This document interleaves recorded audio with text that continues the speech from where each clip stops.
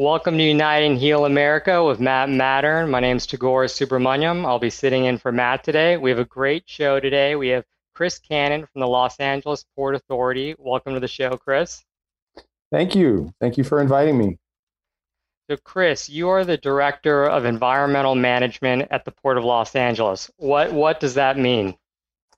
It just means that I have a whole group of people that I work with to help manage all the environmental issues we have at the port. We have investigation of environmental, site assessments under the CEQA world. We have site restoration. We've got a lot of, cleanup activities that we have to do. The port is over 100 years old, and so there's always little things that we have to clean up. We've got a water quality team that makes sure that we're meeting all the state and federal requirements for water quality. And then, of course, we have an air quality team that works with the port and all of our tenants to implement clean air programs. I'm involved with all of it. It sounds like you have a full plate. A lot of our listeners may not appreciate the scale of the Port of Los Angeles and really its role in the global economy. Can you speak to that and help give some perspective on the scope, size, and influence of the port? Sure, the port is over 100, it's actually 114 years old. We're the number one container port in the Western Hemisphere. We have 7,500 acres of land and water and 43 miles of waterfront.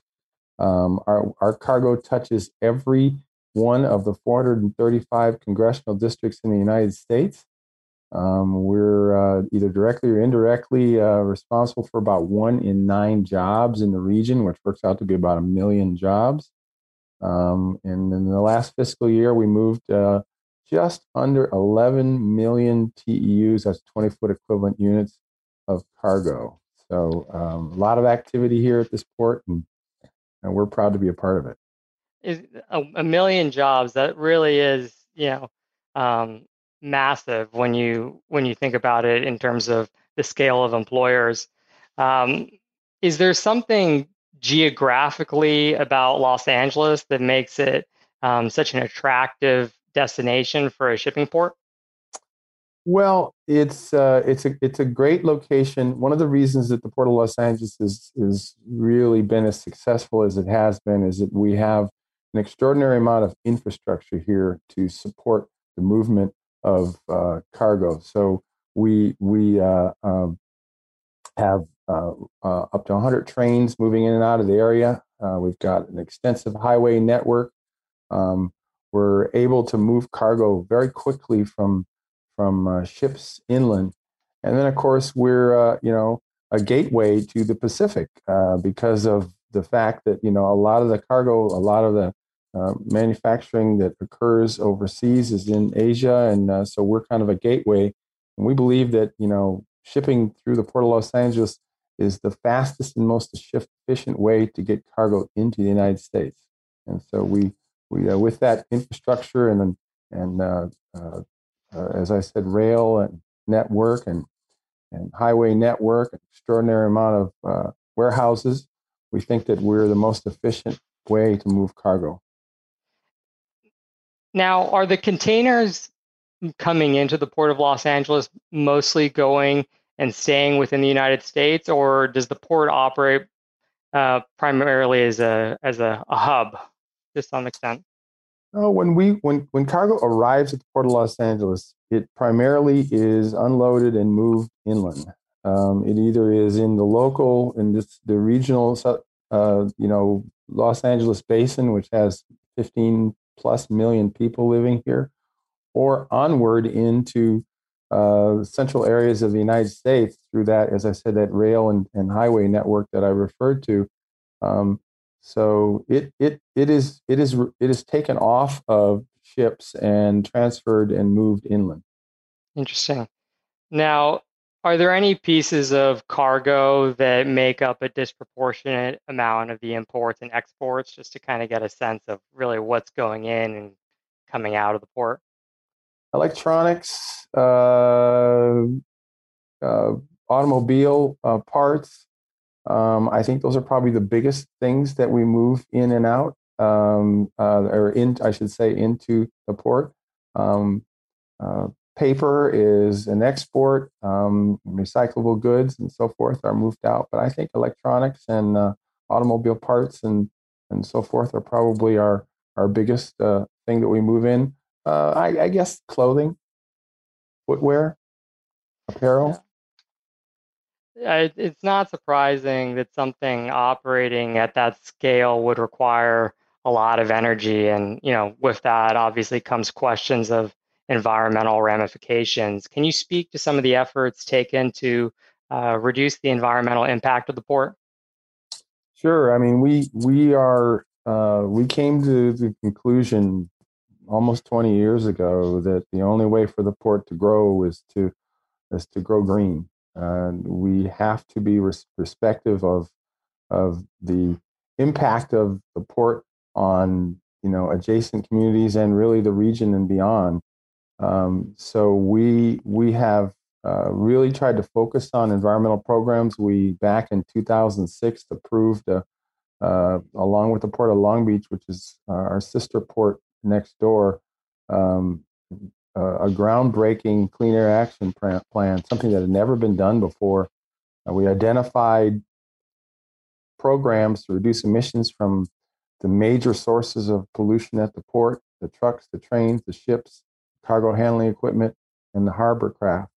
And we've spent over $400 million over the last several years since that time on environmental programs and to reduce emissions from those source categories. And we continue to do it. We've had great success. We've reduced diesel particulate matter emissions by 87%, NOx, oxides of nitrogen, by over 60%, actually 62% to be exact, and oxides uh, of sulfur, 98% reduction in emissions. But we realize that we can't rest on our laurels. We have to keep going. We have to do more. We face, after COVID, probably the biggest crisis facing the world today is climate change. And we want to do our part to help, be leaders in the reduction of greenhouse gas emissions. And so we've set new targets for that going forward. And what are those new targets?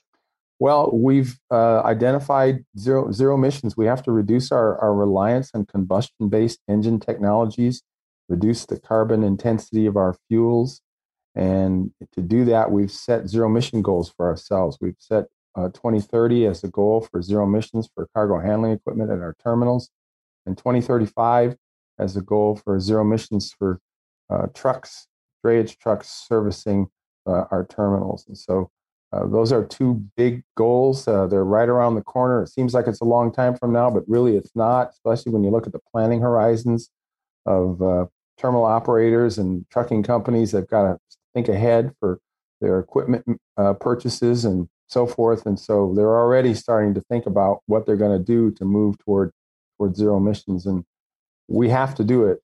We have no choice. The crisis we face with climate change is very serious, and it requires imminent action. And we want to be a part of it. So, with respect to the machinery used to take cargo off of the ships that are coming in, what are the ways that you can get that machinery down to zero emissions? Well, there really are, you know, technology to move towards zero emissions. First of all, is still emerging.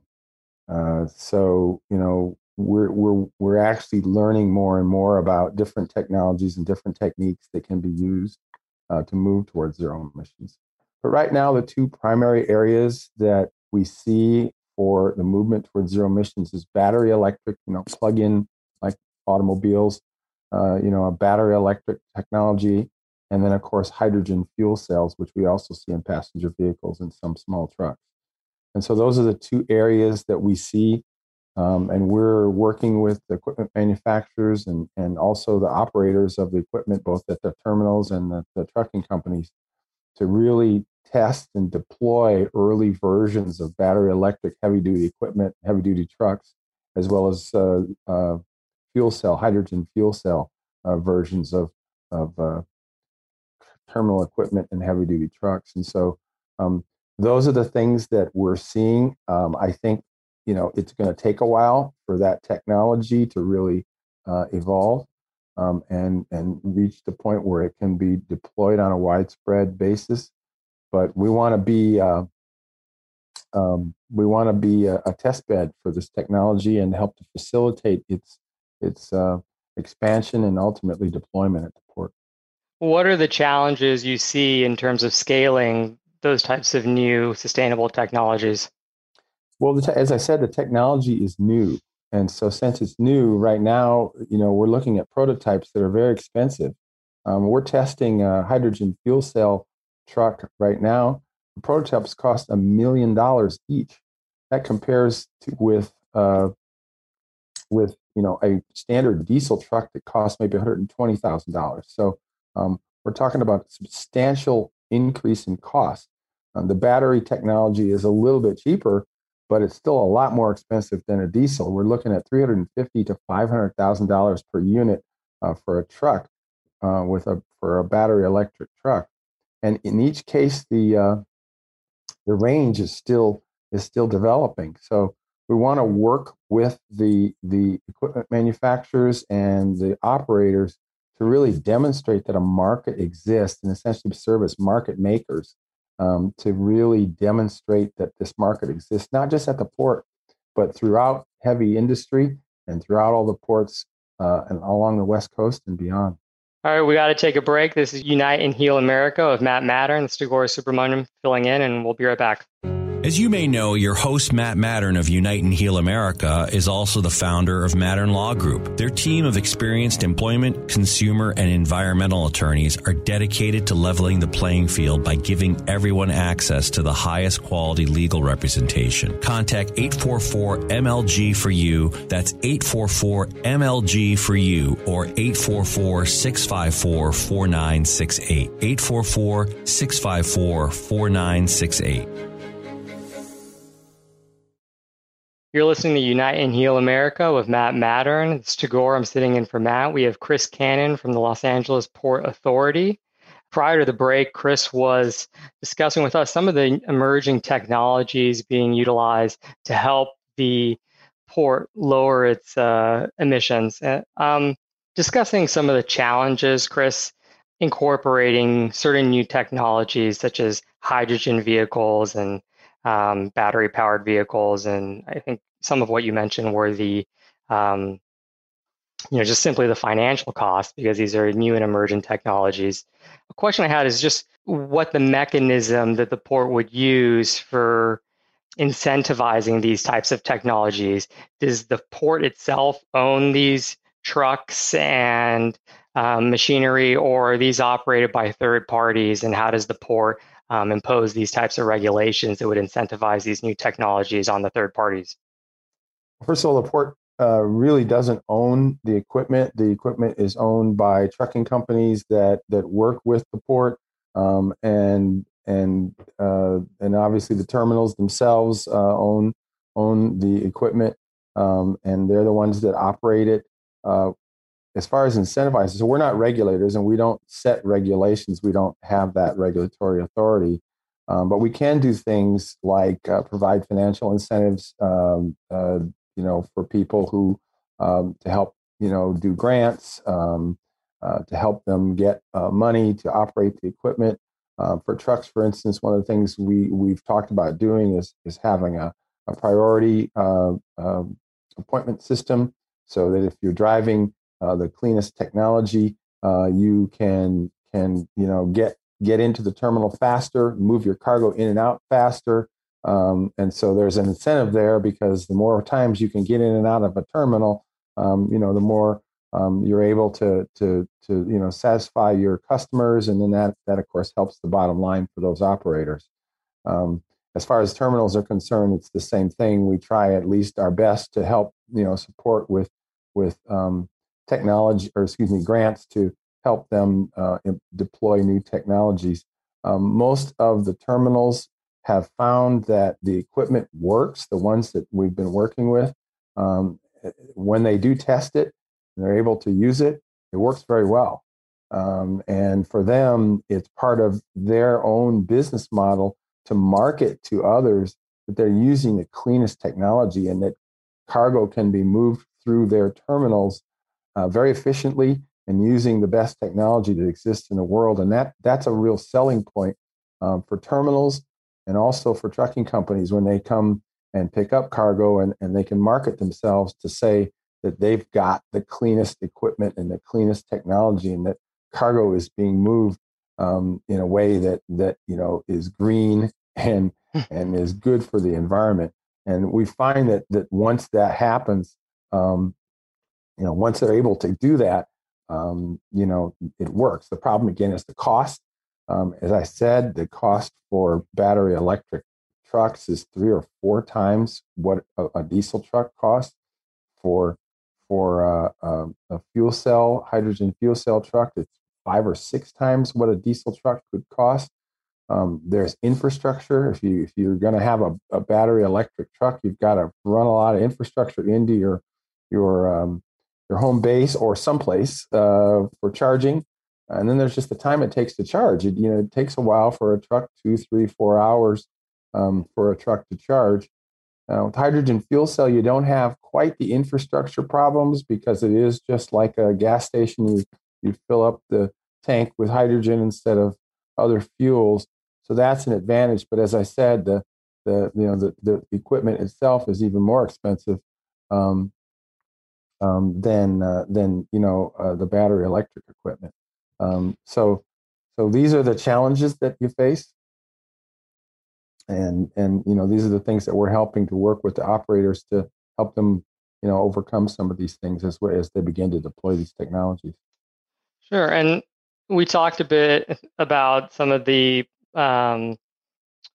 emissions and pollutants that are related to the delivery trucks and the terminals. Are there pollutants associated with just the shipping boats? Well, there are. The main pollutants that we track and that we began to track when we started to do our Clean Air Action Plan are diesel particulate matter, which is very important. That's the black carbon emissions that comes out of a diesel engine, and it's a cancer-causing agent.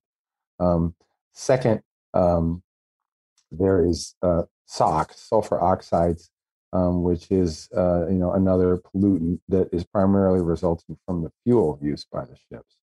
And then NOx, oxides of nitrogen, which are also a pollutant associated with emissions from heavy-duty equipment. It relates to the temperature of the emissions and other things, and nitrogen in the air. And so all of these things are major pollutants. And then, of course, CO2, which is the greenhouse gas causing element, which is extremely important in our emissions inventory. And by the way we track our programs, every year we do a very detailed inventory of all the emissions from every single piece of equipment that operates in and around the port. It's a very, very detailed emissions inventory. We look at all the trucks, all the trains, all the cargo handling equipment, tugboats, everything. We write down all of them. We get the fuel use.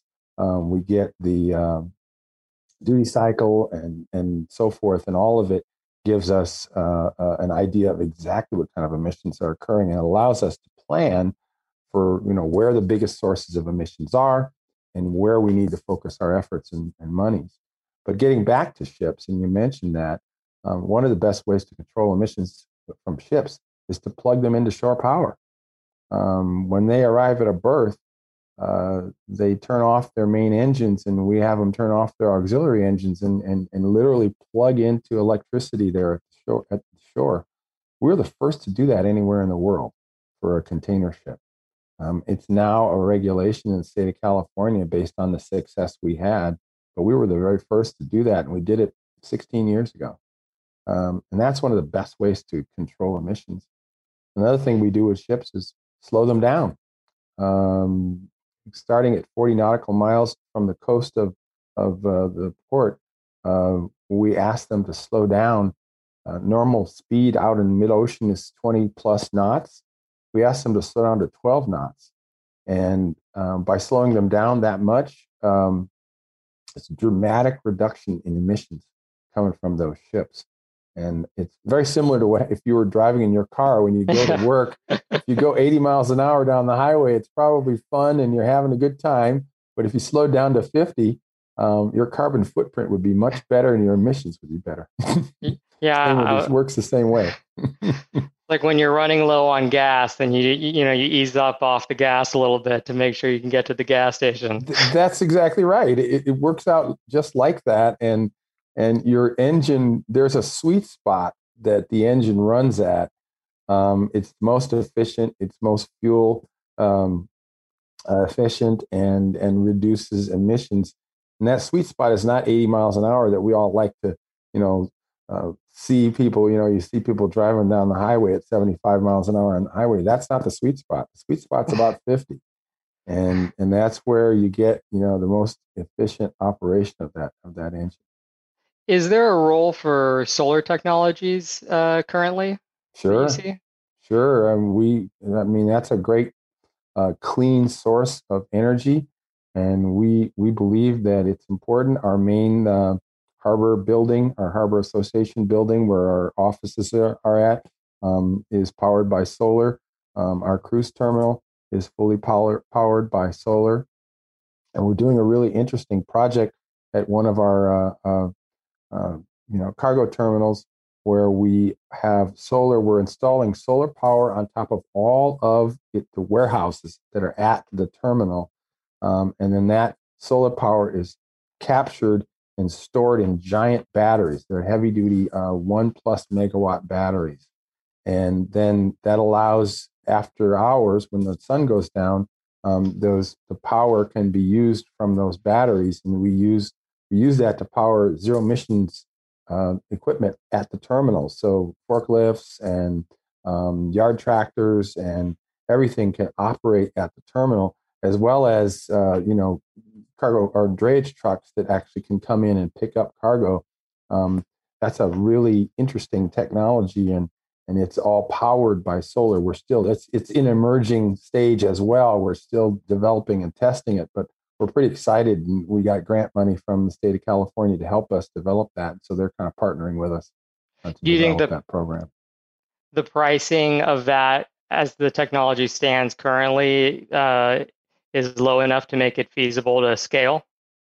You mean using solar power? Yes. Yes, yes, it Yeah. is. The pricing for solar power works. The infrastructure, the hardware cost will go down as time progresses. But even now, it's a worthwhile and cost effective investment. It's not the price of the solar that again is the challenge. It's the price of the equipment, the cargo handling equipment, the trucks, and so forth that you use that you power with the solar and the batteries. Those are still high. And so those are the ones that we believe in time, with economies of scale and with increased usage and proving that the technology works, those prices will come down. And so Yeah. we're confident in that. We got to take a break. You're listening to Unite and Heal America with Matt Mattern, and we'll be right back. You're listening to Unite and Heal America with Matt Mattern. We have Chris Cannon from the Los Angeles Port Authority on. Chris, prior to the break, we were talking about some of the great work that the port is doing to reduce emissions at the Port of Los Angeles. From an operational perspective, what operations at the plant are the largest emitters of pollutants? Ships. The biggest source of emissions at the port is ships, and then after that it's trucks. But interestingly, when we do our evaluations of greenhouse gas and CO2, we evaluate emissions from ships. It's actually the drayage trucks which are the source. So ships and drayage trucks are probably the biggest sources of emissions, with drayage trucks being a particular concern for CO2 emissions. And what is a drayage truck? It's a term that we use. I had to look it up too when I very first years ago started working at the port. It's just a regular heavy duty truck like the one you see driving on the highway. The reason it's called a drayage truck is because it makes short moves. Some of the trucks that you see on the highway are long haul trucks. They go long distances across the country and so forth. Drayage trucks operate just in a region. And so they're going back and forth to warehouses and storefronts and things like that from a port or a rail yard. And, they make short runs. And so those are called drayage trucks, which are just essentially short haul heavy duty trucks. Now, we were talking about some of the things that the port was doing to reduce emissions for shipping, such as the reducing the speed at which the ships travel and providing charging stations when they arrive at the port. Is there technology that you feel is emerging and available that could actually reduce the emissions of the ship when it's operating? Well, there are ways to, while it's operating, well, the best way to reduce emissions from a ship while it's operating is to slow it down. And I mentioned that. But the other thing is to use clean fuels. Now the US EPA requires that the very cleanest fuels be used by ships within 200 miles of the coast of North America. But I'm proud to say that we were the ones that first pioneered the use of giving incentives to ships to use the very cleanest fuels, and we did it before EPA or anybody else got involved. And so that's something that we're very proud that we helped to pioneer. But then the other thing is the actual engines of the ships themselves. Um, there are technologies now to reduce NOx emissions, for instance, SCR units, selective catalytic reduction units, and other technologies are being used to reduce ship emissions. And then, we believe that as we get, further along, even in this decade, we've got to start looking at reduced carbon fuels. Um, so zero emission or at least near zero emission ships. We're actually in the process of talking to the one of the tugboat operators, thinking about using a hydrogen fuel cell for a tugboat. We know other ship operators are starting to use alternative fuels, and zero emissions equipment or ultra clean emissions equipment on the ships ultimately is what's going to be needed. It's just that it's going to take a while. The ships, once they're put into service, they stick around for 20, 30 years. And so to begin to transition the technologies, we're going to have to look for ways to incentivize the ship operators to change that equipment out sooner. And that's one of the challenges that we face. We're looking forward to working with the shipping lines and others to find ways to incentivize those kinds of transitions. What are some of the ways that you think that you might be able to incentivize the ship operators to adopt some of these technologies?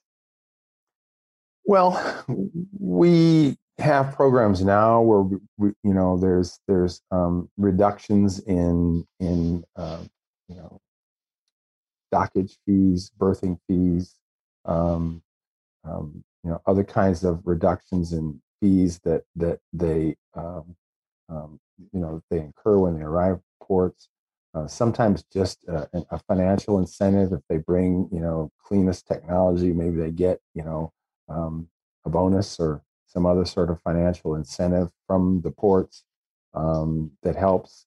We're working with ports in Asia now through the C40 organization to establish, a green corridor, which would be a way to incentivize clean ship operations on both ends of the journey.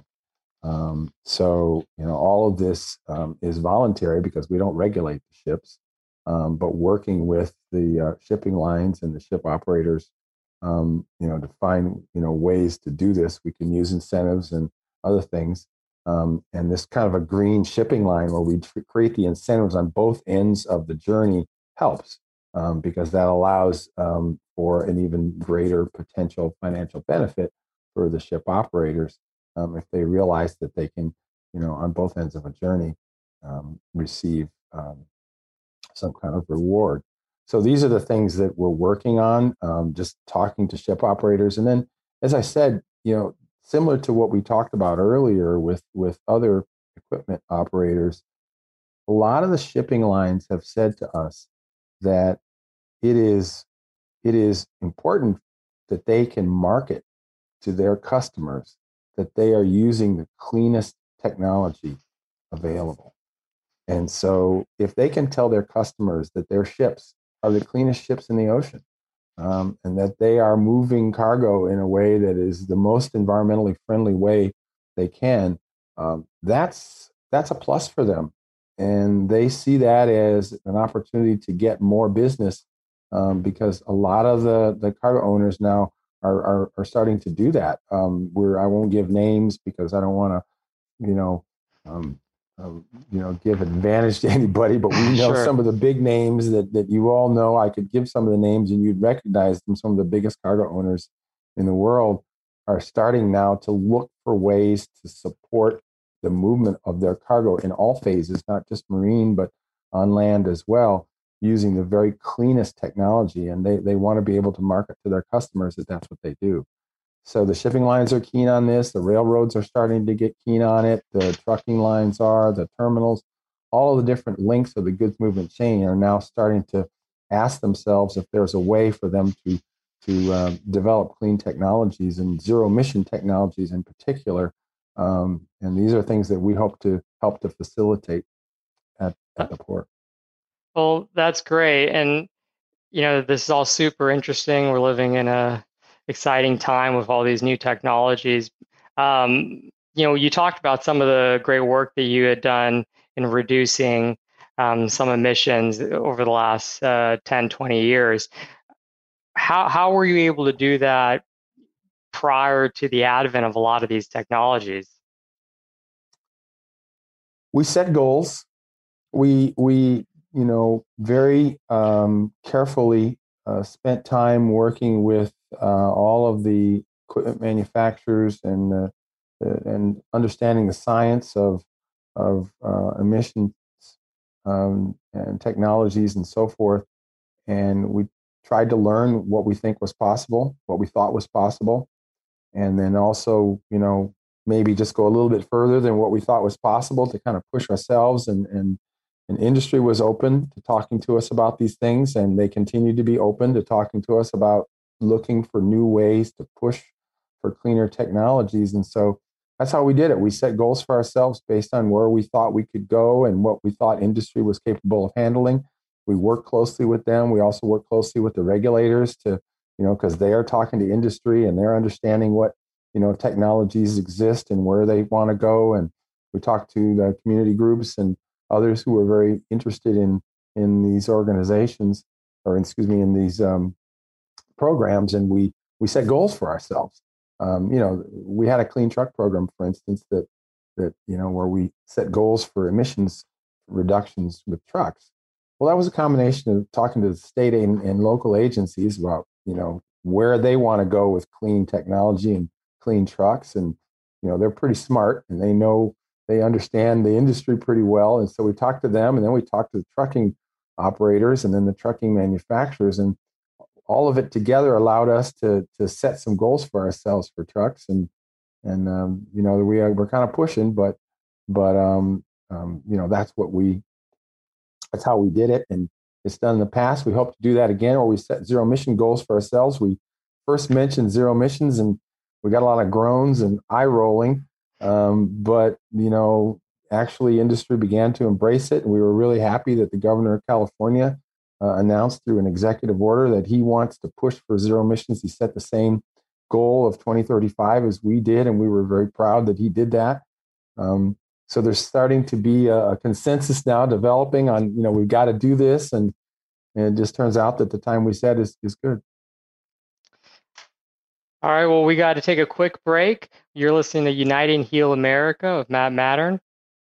All right, you're listening to Unite and Heal America with Matt Mattern. It's Tagore Subramaniam sitting in for Matt. We got Chris Cannon from the LA Port Authority with us. Chris, we're talking about the goal of zero emissions. What does zero emissions mean?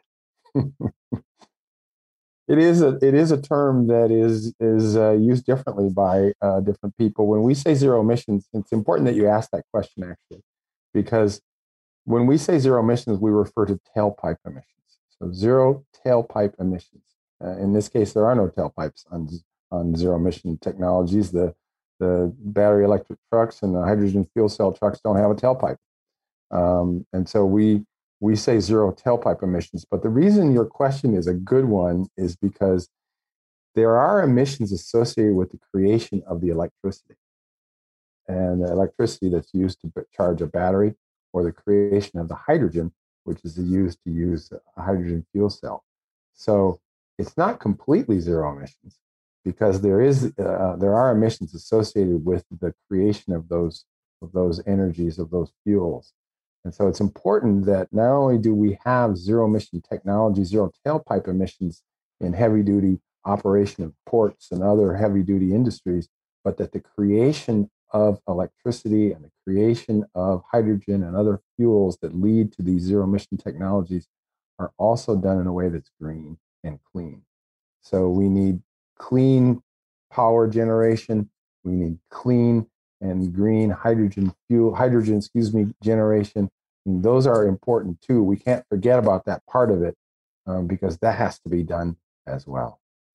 And when we talk about the goal of reaching zero emissions by 2030, are we talking about zero emissions across the port, or is it a specific aspect of the port's operations? Well, we set a goal of zero emissions for container terminal equipment by 2030. And we set a goal of zero emissions for drayage trucks operating at the ports by 2035. There still are other sources. As I said earlier, the biggest source of emissions is still the trucks. Is still the ships. And let me say it again: the biggest source of emissions is the ships. Um, we can't get to zero emissions on the ships by 2030, but we're working on it. We're believe it or not, we're actually trying to find ways to reduce emissions from ships, and that's a goal we've set for ourselves, is to really try and take a big chunk out of those emissions as we can over the course of this decade. We won't get to full zero emissions, but we can do that. We're going to plug them all into shore power, so they'll have no emissions when they're at berth. We hope to have that done by 2030. And as I told you, we're going to reduce the emissions, continue to reduce the emissions of the ships as they come into berth and come into the port by slowing them down. And so we're talking about making sure that all the ships are slowed down. Cleaner fuels, are things that we're talking about now. Harborcraft, I mentioned, we're talking to one of the major tugboat operators to do a hydrogen fuel cell harborcraft tugboat. So that's kind of cool. New. It's not something that has been done much. We're working with the major rail operators to do a zero emission locomotive. We're actually part of a test to develop one. And so it's going to be tested here at the Port of Los Angeles, and we're pretty excited about that. So, all of the different sources of emissions are being, we aren't going to leave any of them out, but we set the full zero emission goals for the cargo handling equipment and for the trucks for 2030 and 2035, because we think those are the technologies where, we can get to zero, and the others we're going to just get as low as we can, as soon as we can. Well, that would be great if we could do that. We've been talking a lot about air pollutants and air emissions. What kind of impact does the port have on the water surrounding the port? Are there pollutants going into the water, and are there efforts being done to kind of reduce any impact those might have? Well, it's interesting. We have as I said, the largest container port in the Western Hemisphere. And you would think that with all that activity, you'd have a lot of dirty water. And the fact is, the Port of Los Angeles has very, very clean water. We very rarely exceed any kind of standards for water quality. We do testing on a monthly basis, and we always meet the standards. We do every 5 years a full ecological study of the port, and we just finished one, and we showed that we have over 1,000 species of fish, birds, and invertebrate, algae, marine mammals thriving in our ports. Um, it's really interesting. We've got a lot of eelgrass. We've got large kelp forests. Um, we see a lot of marine mammals such as sea lions and harbor seals. We have dolphins and even gray whales that occasionally come into the port.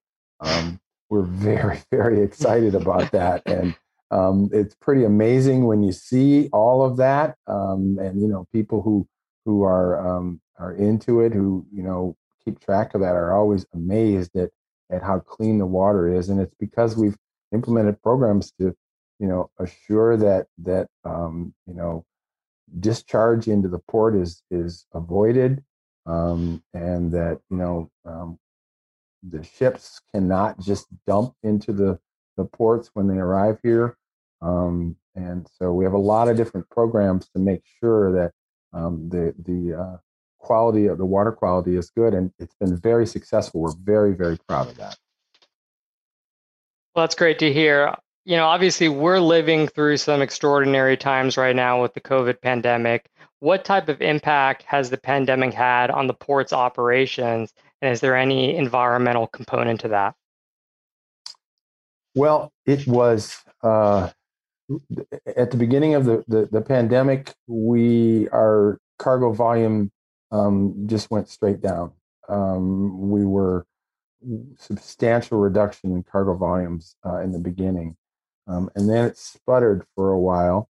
And then all of a sudden, the cargo volumes went up as people were still living at home, but they were, using services delivering through, again, I'm not going to mention names of companies, but you can push buttons on your phone these days and have things delivered to your house. And so people are doing that. And as a result, it's led to an extraordinary increase in goods moved into the ports. We were seeing record cargo volumes in the last few months because of that. And so that's been the result of the pandemic. As far as our air quality programs and water quality programs, we have not stopped at all. We continue to require the same um, uh, environmental controls of our tenants and of the ship operators.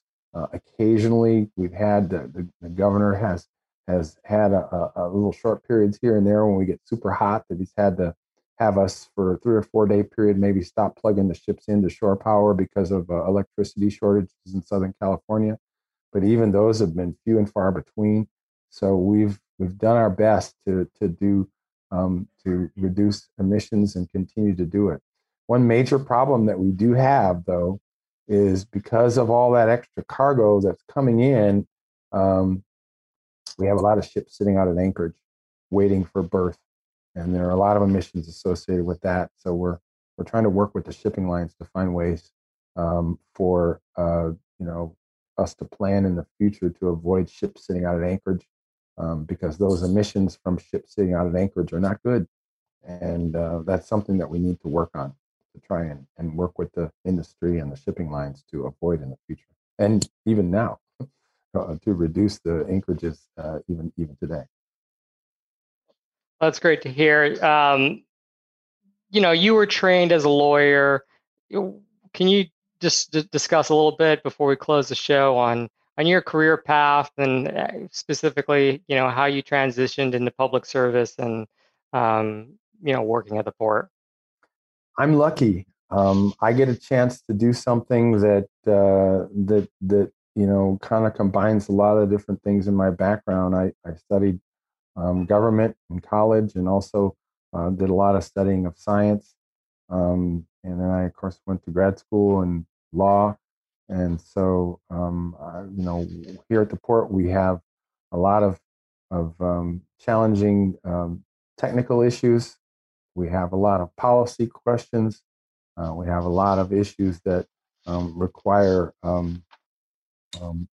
legal knowledge and, understanding of the laws and how we have to comply with those laws for environmental purposes. And so I get to do a little bit of everything and all the things that kind of match my background. And I couldn't be happier. I couldn't be more excited about what I do. And I get to be on the cutting edge of things like moving toward cleaner fuels and reducing our carbon footprint and new technologies. It's just so much fun, and it's a blessing to be able to do it. Chris, if our listeners want to learn more about what's happening at the port, what sort of resources are available for them? portofla.org. And we have a pretty robust website that has a lot of information about the port, including all of our environmental programs. And so you can look at the website and find out what we're doing. And if you have any questions, anything we can do to be of service, we'd be happy to help. Well, that's about all the time we have for today. Thank you, Chris, for coming on the show and for all your hard work at the Port of Los Angeles. It was an educational experience. And you're listening to Unite and Heal America with Matt Matterns, Tagore Subramaniam sitting in for Matt. Thank you. Thank you. As you may know, your host, Matt Mattern of Unite and Heal America, is also the founder of Mattern Law Group. Their team of experienced employment, consumer, and environmental attorneys are dedicated to leveling the playing field by giving everyone access to the highest quality legal representation. Contact 844-MLG for you. That's 844-MLG for you, or 844-654-4968. 844-654-4968.